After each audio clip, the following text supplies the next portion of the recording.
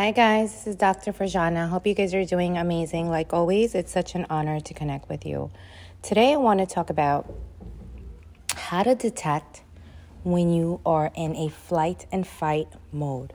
How to detect when you are in a flight and fight mode. The goal is to detect it, right? And prevent it from you becoming reactive, right? So detecting it and then not allowing yourself to become reactive to it.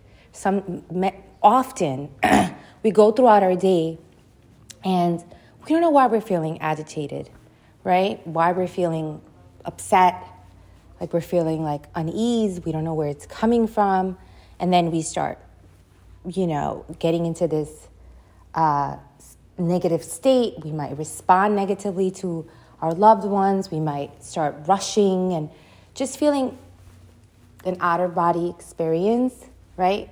So the goal is to understand where it's coming from, why, and then get back into a more relaxed, conscious state where our ego doesn't just start running, right? Our ego doesn't take over and our mind doesn't just start chattering away.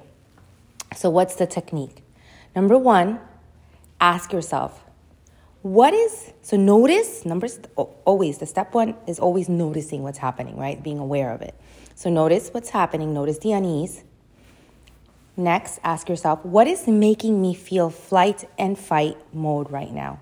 What is making me feel flight and fight mode right now? What just happened? Who did I speak to? Who did I get a text from?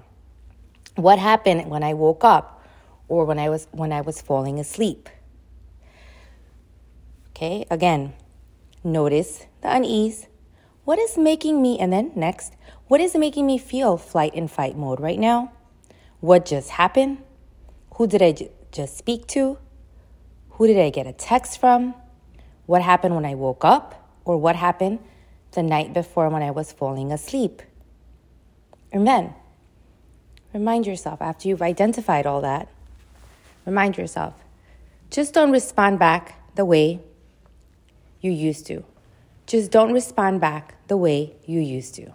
So don't give people over-emotional reactions. Be very objective and solution-oriented in what needs to be done. And then it will bring you back to a more conscious state.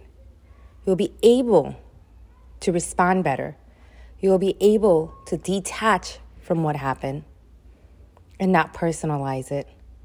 But the goal is noticing when you are getting there, right? When you are feeling that flight and fight mode, right? And then asking yourself, what is making me feel this way? What just happened?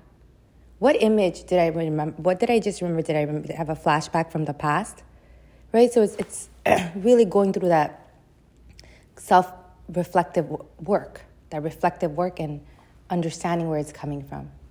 And once you understand it, and you've identified it, it has less control over you.